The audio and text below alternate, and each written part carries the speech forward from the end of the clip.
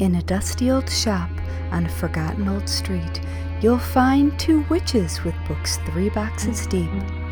Next to rusty old needles and faded red thread, you'll come in for yarn, but leave with pigments instead. Whether poisons or patterns, we're always discreet, where creepy and crafty and morbidity meet. Welcome to the Bones and Bobbins podcast. Hello, and welcome to Season 1, Episode 1 of the Bones and Bobbins podcast. This is Natalie, one of your merrily morbid hosts. We kind of stumble into our first episode here, but soon find our stride. So jump on in with us and enjoy. We have snapping. We do. Or clapping, not snapping. Oh my goodness. We snapped with flat hands. It's fine, it's our own thing. We made it up. Yeah, it totally is. So, do we want to start just doing a how are you? What creepy shit have you been doing or whatever? Sure, let's do that. All right. I have nothing to say because I am thinking about it. Thinking's good. Sunday we went to the cemetery with, a vintage dress form and various accoutrement to take photos. Yes, and that's not creepy at all. Not even a little bit. Not really, no. No, it's not. So not creepy. No. But I did find a stone at our local, like the one that's like down the road from us. Which I'm confused because as far as I know, it's the only cemetery in town, but it's like super, super old and small. Clearly no new people have been buried there. So I'm wondering where the locals are buried. That is an interesting and valid question. Where are the bodies? So I'm like, maybe there's one I just haven't seen. So we drove a little bit out of town to another one. But before we did, I was looking and there's a headstone and I'll have to find it and read it. But it's like this, super early on feminist rights speaker gave a speech at that spot. And I was like, cool. That's pretty cool because there's still nothing around here but farmland. So knowing that, feminist history took place. We've got a lot of that here, but it's few and far between if you're not in like a city. Right. Yes. Oh, I guess since this is our first episode, people maybe don't know where we are. That is true. Or who we are, for that matter. Or any of us, really. I don't know. So, I'm Haley from the blog Red Handled Scissors and also the Very Serious Crafts podcast. Yay. And now we're doing creepy things. And I'm Natalie of Uberdark Designs and not of any other podcast right now. So, this is my soul podcast baby. Soul podcast. Oh dear. And I guess I should also say that I am in Brooklyn, New York. So I haven't gone outside at all recently. Right. I am in Viroqua, Wisconsin, which sounds really tiny, and it kind of is, but it's a wonderful little hippie town, surrounded by a lot of farm in the Driftless area. And Driftless? Yeah, it's the Driftless. Wow. Yeah, so like glaciers, I think it's called that because glaciers miss this section. Oh. So there's like some history there, but we've only been here a year. I hail from the Milwaukee area. So, so we've only been here about a year, but we love it. And we have, but yeah, tiny towns with weird little cemeteries. Yay. I mean, I grew up in the rural Midwest, in Michigan, so I am very familiar with tiny towns and cemeteries with mysteriously old stones. Right. Yeah, there's definitely one in the 1 square mile, definitely not city, township?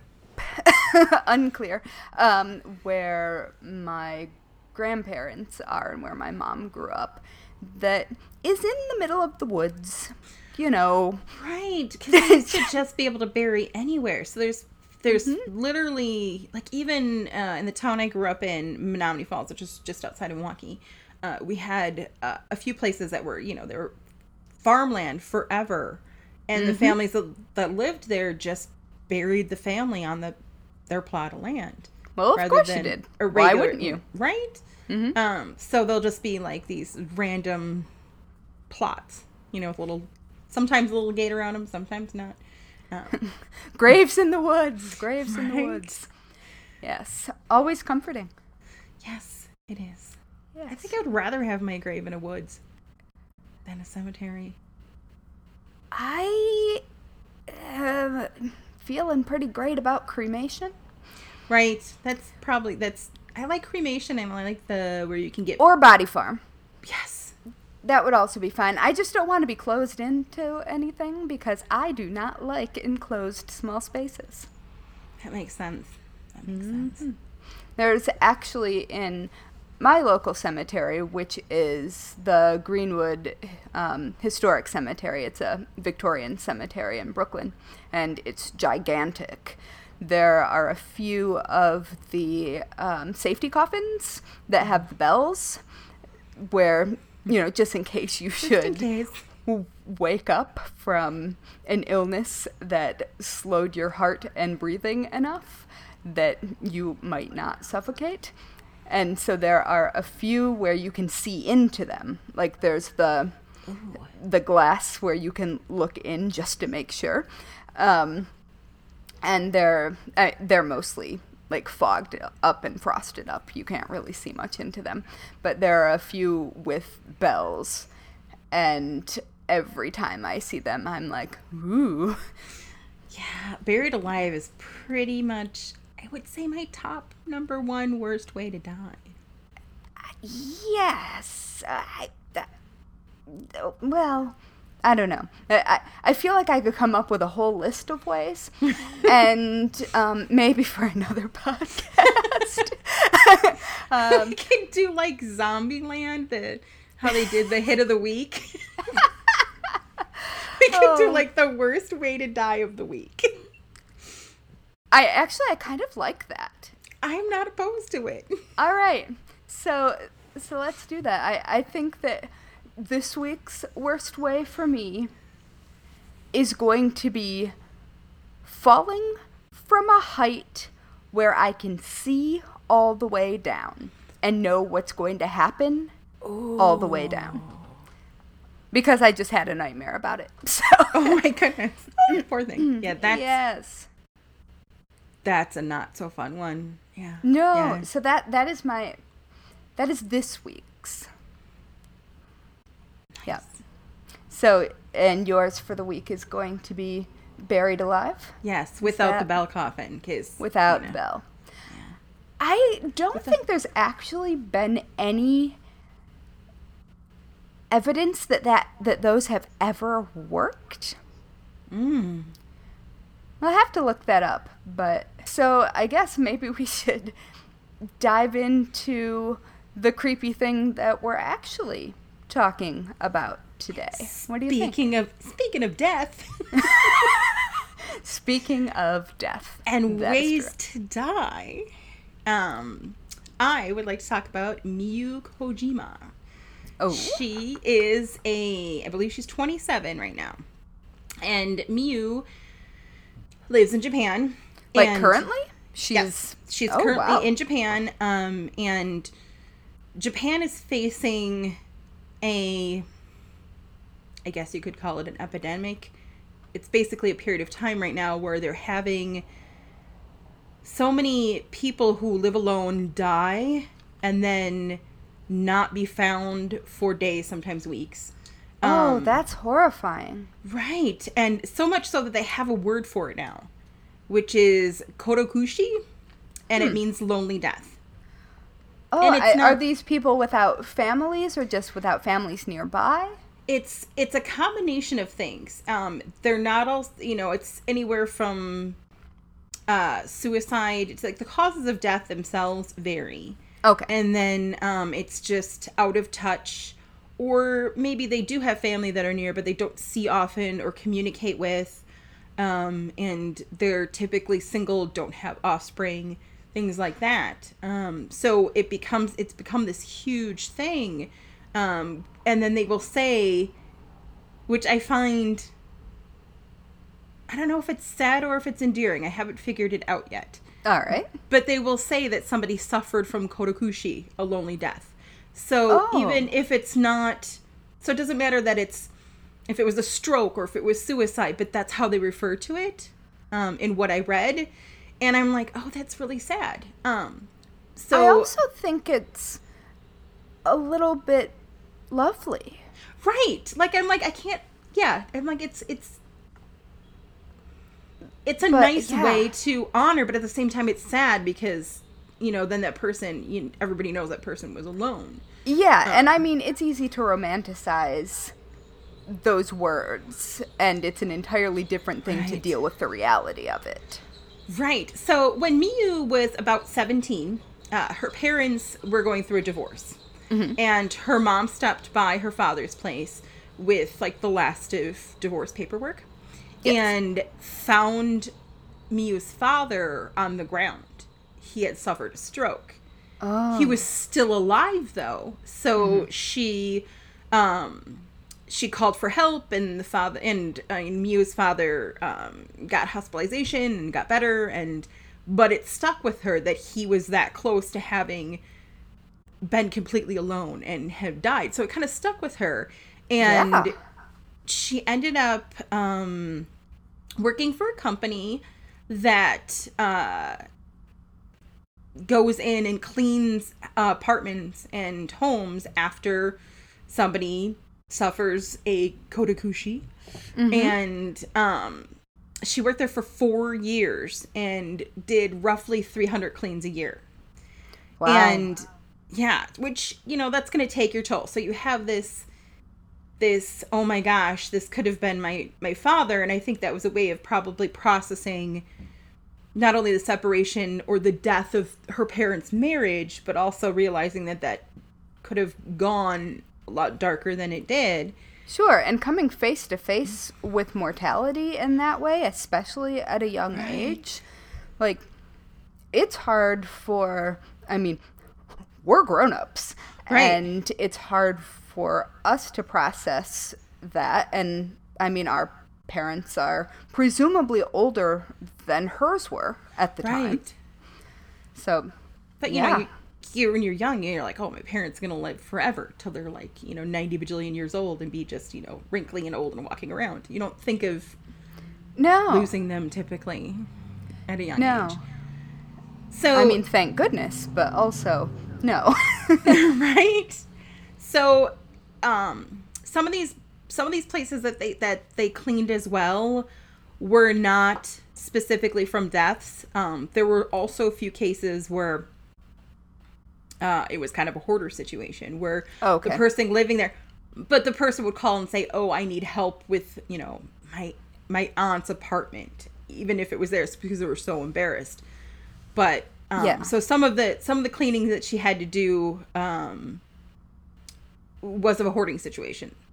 And when she arrived to do the cleaning, the bodies had always been removed. Mm-hmm.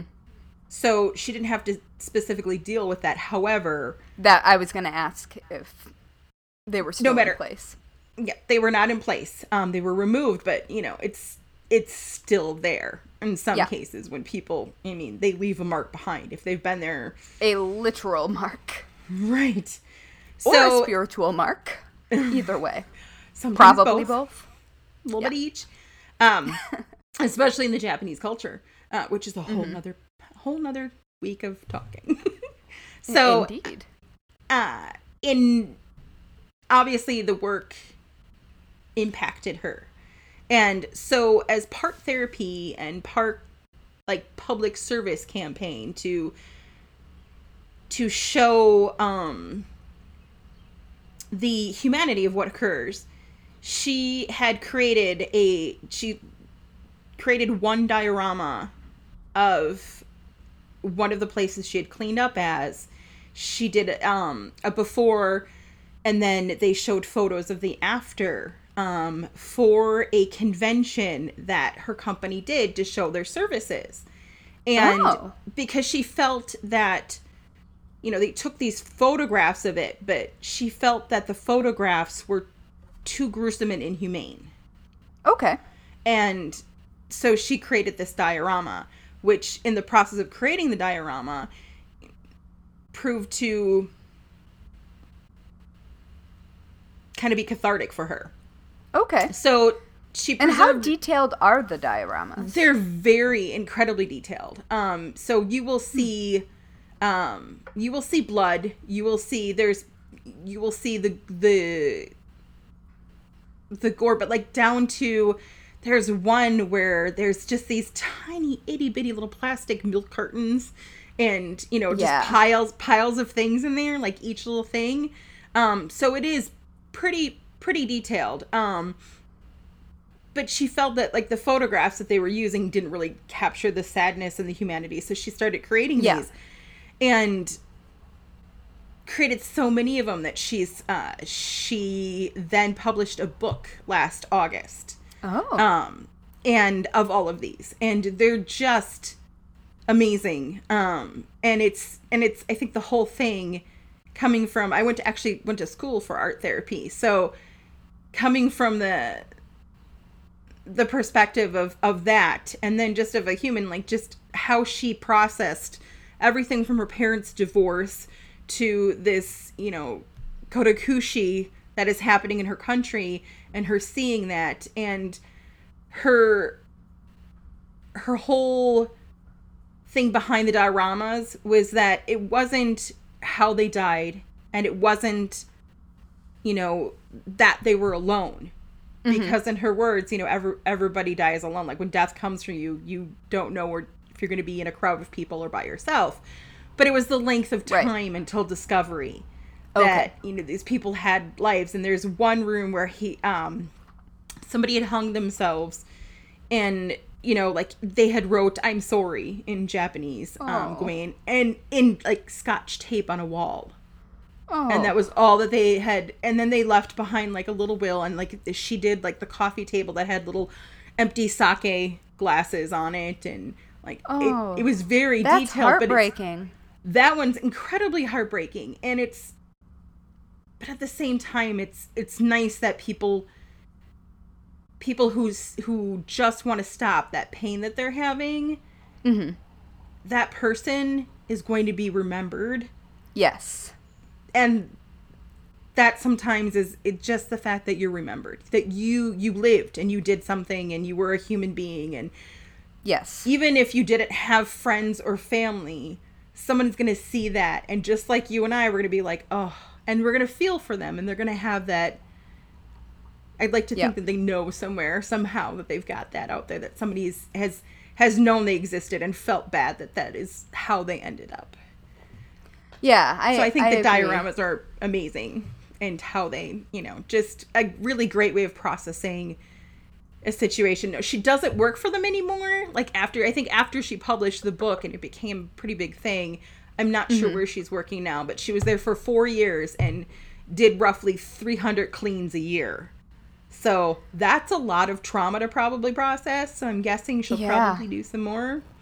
But yeah, so it started out as a humanitarian effort of saying those photos are too gruesome and don't show the humanity of what we do, you know, turned into this therapy for her and a public service campaign that people can look at now and go, oh, maybe we should keep in touch with, you know, or check in on people that we care about, because that's not a fun way to be left.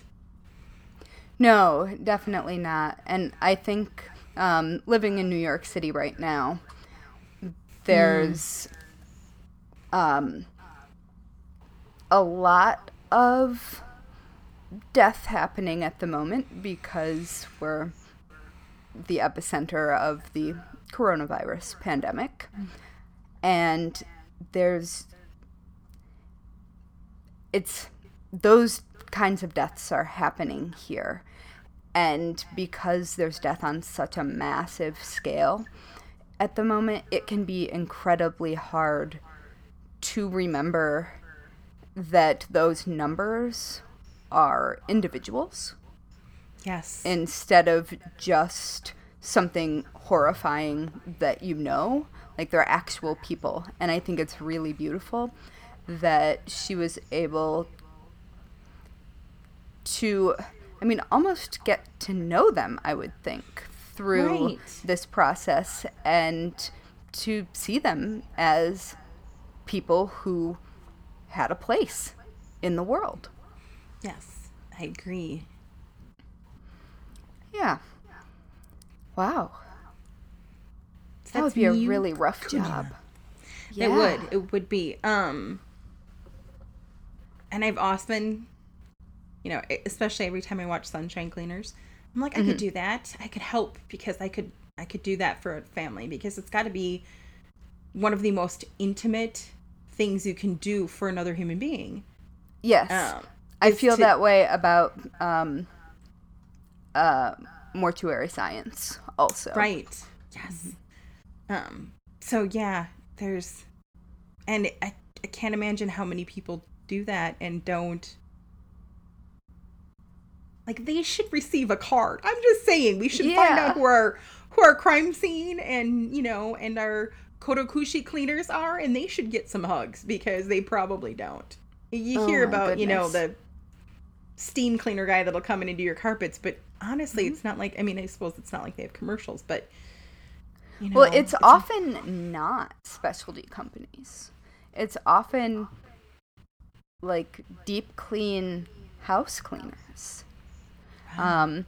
Sometimes there are certainly companies that specialize in it, but because that's a whole set of OSHA standards in there that's processing it. Yeah, we should maybe look into that a little further at some point, because that would be interesting to actually understand that world, because I guess I know more about the funeral and funeral home side of things than I do about that. But, well, I have sort of the other side of this dollhouse spectrum. I am certainly going to be talking about death scenes, but these are going to be murder scenes. Murder, most foul. So, my dad was a director of a crime lab for many years, and was a police officer my whole childhood, and so I grew up often visiting him in crime labs. And so forensic science has always sort of been a subject close to my heart, which sounds very strange, but is also true. It's how I learned trig, triangulating patterns. Nice. Yes. And so, thanks, Dad. But so I want to talk about a woman who is referred to as the mother of forensic science. And her name is Frances Glessner Lee. And so Frances Glessner Lee, I think, is really summed up by this quote that opens a Harvard Magazine article about her, which is, "To a forensic investigator, trivial details can reveal transgressive acts. Consider the card Frances Glessner Lee carried in her later years, listing both her married name and her honorary title, Captain of the New Hampshire State Police. A hybrid of the calling card ubiquitous in genteel society into which she was born, and the business card of the forensic visionary she became.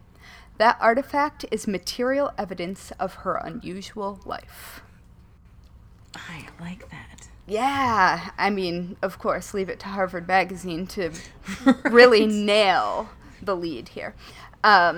So Frances Glessner Lee was born in Chicago on March 25th of 1878. If you're thinking about modern forensics, this ain't it.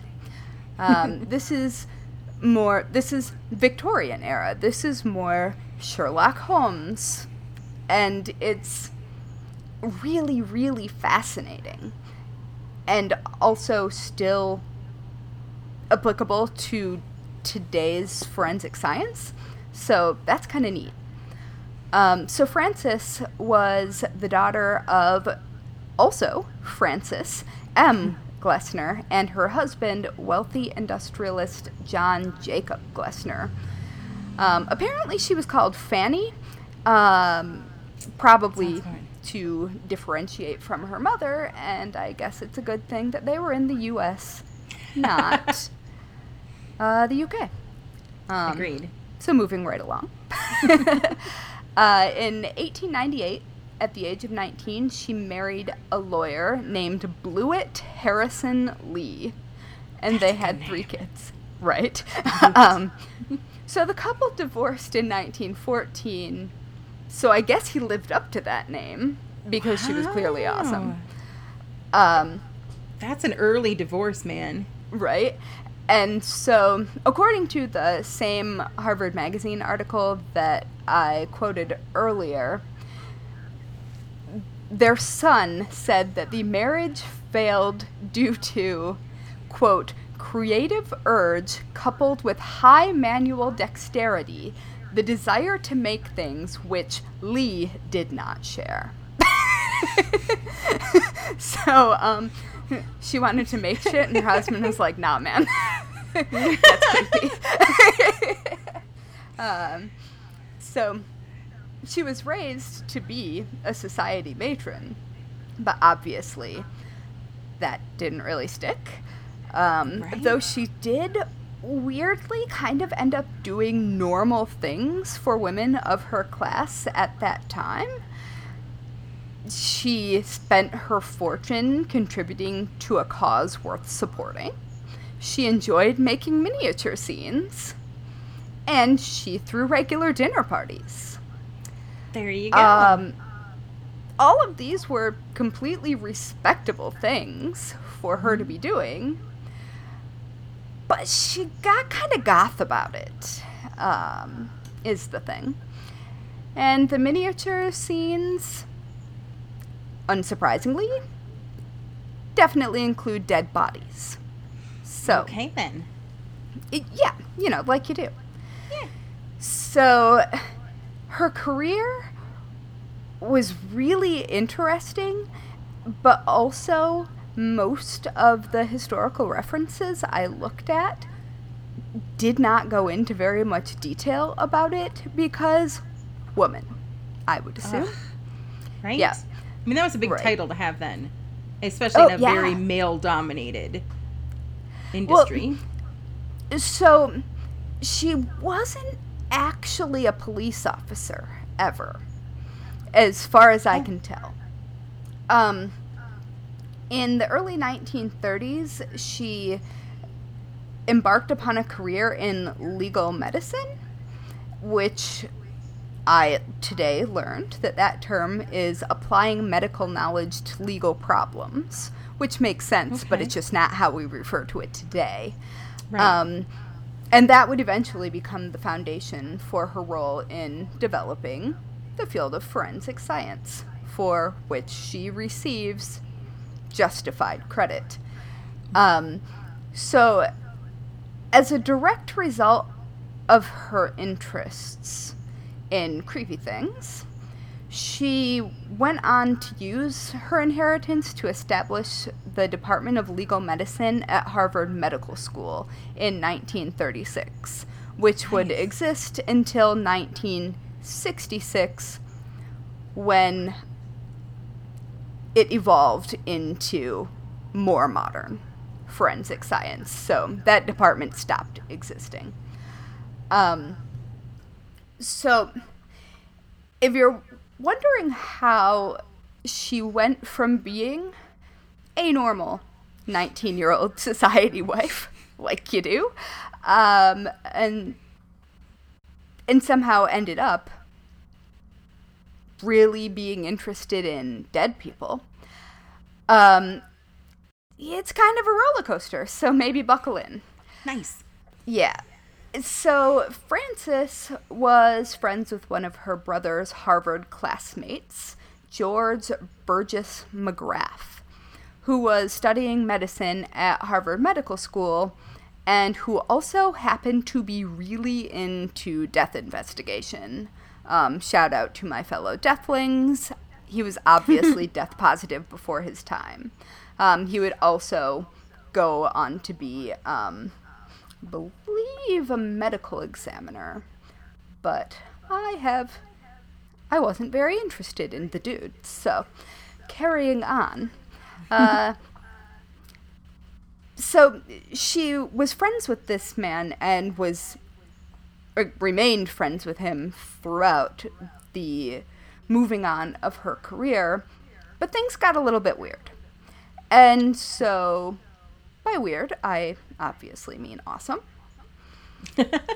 So this is where we enter the nutshell studies of unexplained death. Nice. Yeah. So starting in 1896, that's right, before she got married, so her husband should have known what he was getting into. Right?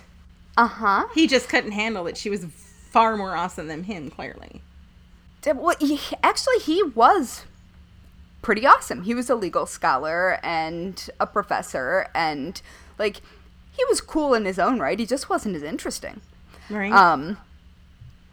But she started building basically dollhouse-style dioramas of murder scenes. And she ended up building a total of 20 extremely detailed but extremely not kid-friendly dollhouses. So, most of them were made between 1940 and 1949, but obviously the earliest in 1896 was a bit of an outlier. I guess she took a break. I feel unclear about that. I guess while she was having her dinner parties is when she took her first deep dive. She probably had some big, huge thing happen then. Marriage, I believe. Yeah, and raising children. 3 of them. I think that's what happened. That'll do it. Yeah, so they all have titles.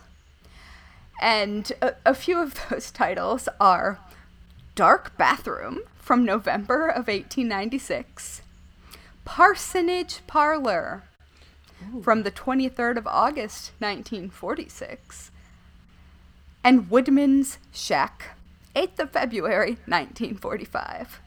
So, not particularly imaginative, but you know what you're in for Right? sure. Still intriguing. Yeah, and so in addition to just being interested in creepy things and handy with making miniatures, her dioramas were actually really scientifically detailed, much like the dioramas that you were talking about. They were real scale replicas of crime scenes built on a 1-inch to 1-foot scale. Wow. So, yeah. And, I mean, honestly, it's a good thing she had money because those things cost thousands of dollars each to create. And they weren't just, well, I don't know if pretty is what you would call them. It's what I would call them. But they weren't just intricate. They were detailed down to the smallest areas. So the windows opened. There were window locks where there were window locks. She, I guess, wore out-of-date clothing so she could have worn fabric in the style of the generally less wealthy people who are being represented. Oh. And so their clothes would show proper wear when she dressed the teeny tiny bodies. Did she do teeny tiny knitting with teeny tiny needles? I don't know. But I imagine that if we looked at all of the dioramas, which you can do, and there's going to be a link in the show notes. Not that I'm secretly plotting a new hobby or anything. Oh, no. But I mean, I for sure have done knitting with pins. It's a thing. Ooh. Yeah. So the crime scenes that she was portraying here also included details like calendars that included all of the months. So not just the ones that you could see. And really specifically placed and angled bullet holes. And painstakingly recreated blood spatters. Wow. She even went as far as to do extremely detailed painting of the tiny corpses to show discoloration and decomposition. Like, like proper modeling with. Yes. Wow. That's amazing. Yeah, and this was well before what we now think of as crime scene photographs. And so she was creating such detailed renderings of these scenes. And, like, she wasn't just thorough. She was properly badass. She went to the actual autopsies and, like, did all of these things that women of her time just often wouldn't have been allowed to do, but wouldn't have been expected to do. And I think she's sort of lucky here in that she was such an oddity that people didn't know what to do with her. So she wasn't excluded in the way that future women then would be.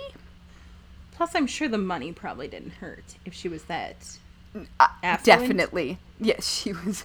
She was very affluent. Slipping a $5 to the mortician.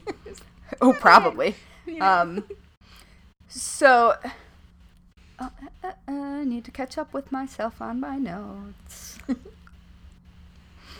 Okay, so the reason that she made these detailed dollhouses was because she truly believed in the idea that crimes could be solved with science and with visual and material evidence, which was a pretty new idea. That is not really how crimes were solved at that time.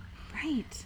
And so, to her, making these representations could clarify whether something was a murder or a suicide or natural causes or an accident. And it probably, I mean, if you think about it, she's really brilliant in that she took something traditionally feminine, like crafting and painting, and used it to validate her existence in a male-dominated world. Exactly. So it was look, I have this idea and you won't listen to my words, but if I recreate this and show it to you, you kind of have to believe me. Oh, yeah, and there are photographs of her literally being the only woman with a seat at the table, because she arranged lectures and gave them to men at the time. And I want to hang out with her. Right, me too. And was like a respected academic voice. Right. Presumably because they didn't know what else to do. Her dinner parties must have been the best. Oh my gosh, they were definitely murder dinner parties. Yeah. So these dollhouses still exist today. After her department at Harvard closed down at the end of the 60s, they have been maintained by, I think, the state of Maryland, and sometimes they're still shown as art because they are pieces of art. But also they are still currently used in forensic training. Like, currently. Today. That's amazing. Yeah, and so in late 2017 to early 2018, the Smithsonian American Art Museum's Renwich Gallery displayed the dioramas and did like full gallery tours, and the New York Times also covered it when it was there. And so you can see videos and tons of detailed, like really clear photos, and they're just mind-blowing. From like the tiny buttons and buttonholes. Yeah. Oh. I mean, wow. So she actually came by her interest in this kind of detailed work pretty honestly. Her dad was really into intricate furniture design, and so she grew up surrounded by really well-made and detailed furniture. And so beauty and function. And so I can sort of see how that would have influenced at least her thinking about shapes and details. Mm-hmm. I'm not really sure how close she would have been with her father. I assume not very, because of the time period. Right. But her father went on to write books about furniture design. So maybe if she was a rare oddity in all the other areas, maybe she latched on and was like one of the first dad girls and hung out with dad and learned everything and sucked up the knowledge. Yeah, maybe. I mean, as one of those myself, I could totally see that, but I'm not under the impression that that was the case, at least from what I've read, though I could be wrong. So she obviously was meticulous enough to soothe my actual clinical OCD, which is kind of impressive. And she was also dealing with subjects that her own life wouldn't have necessarily brought her into contact with. I mean, she was a well-to-do woman, and she was dealing with largely, a lot of places said middle class, but I do not think they mean middle class. I think that they certainly mean poorer, if not lower middle class, at the time period.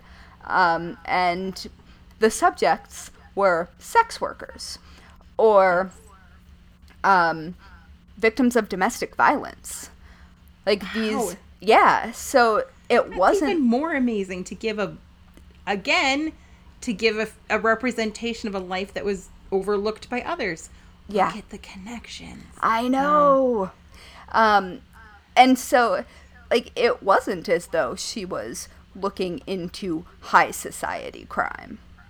She was looking into the real everyday crime scenes that existed at the time. And like I said earlier, the models that she made were and continue to be so good that they're studied now. They're useful in training students of forensic science today, which is ridiculous when you think about, like, some of them were made in, what did I say, 1868? Like, or 66, I think. But what?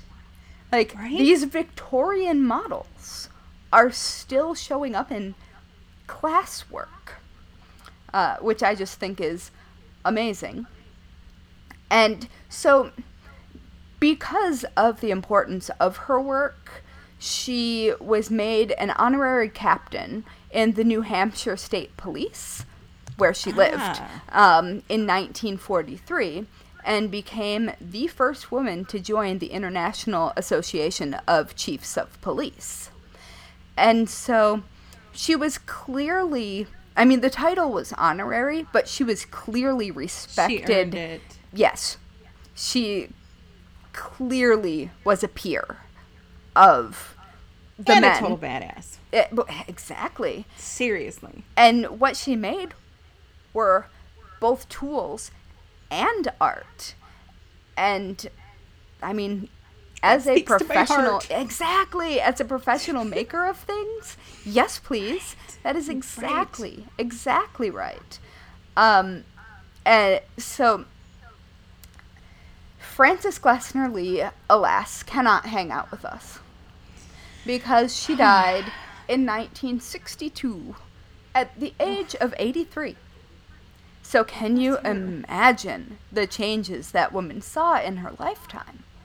Like, and created. Yeah, well, definitely seriously, created. if you look at where we are as true crime aficionados, yes, that we are, I mean, like, and respect for death and all of that, it's amazing. I mean, she's the mother of forensic science. Yeah, like, I remember when my dad first switched to computer matched fingerprint identification from 5-point identification with magnification. Like, I remember when the digital capabilities and fingerprint databases happened, and like, just seeing now where like that began and how ridiculously far that has come in my lifetime, and I'm 37, so it hasn't been that long. I mean, it's probably, I'm not sure when it first happened. I remember my dad bringing home a computer in like 1980.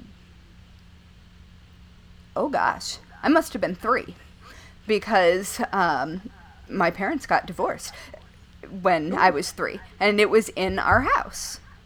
So yeah, so that must have been before that started happening. I wonder if people have tiny little fingerprints. Oh, people have my fingerprints when my dad was studying fingerprints. And this is certainly a story for another day. When he was studying for the state police exam and going into forensics, he used to read me fingerprint manuals as bedtime stories. And my fingerprints exist in a plethora of my dad's school papers. Yeah. So you're not getting away with anything. Oh, no. No, definitely not. So, anyway, back to Frances. You can actually visit the house that she grew up in if you want to see the furniture that inspired her. The house, as far as I can tell, doesn't really have anything. It is more focused on her family and not on her specifically. I think it's actually more focused on her dad, who was, of course, an industrialist, a known person. But nonetheless, you can visit the Glessner House, which is a house museum in Chicago. I guess you can't visit it now. Far. You can't visit it now. No. Because none of us can visit anything now. But pandemic. But maybe when it comes out, right? Maybe when this comes out, we might be able to. That is true. Yeah. And we can visit the dioramas online. And I think that her birthday should be a national holiday. Heck yeah. Let's celebrate that. I'm all for that. Yes. Because she is my new favorite badass. By the power vested in me by the Borough of Brooklyn and the State of New York, I hereby declare March 25th to be Frances Glessner Lee Day. That's right. Yes. I've decided. I second that. Yep. So we're going to just celebrate that every year now. And absolutely. You listeners are just going to have to come along with us on that. Yes. Yep. Because it's fact. I've said it. It's done. Yep. It's done.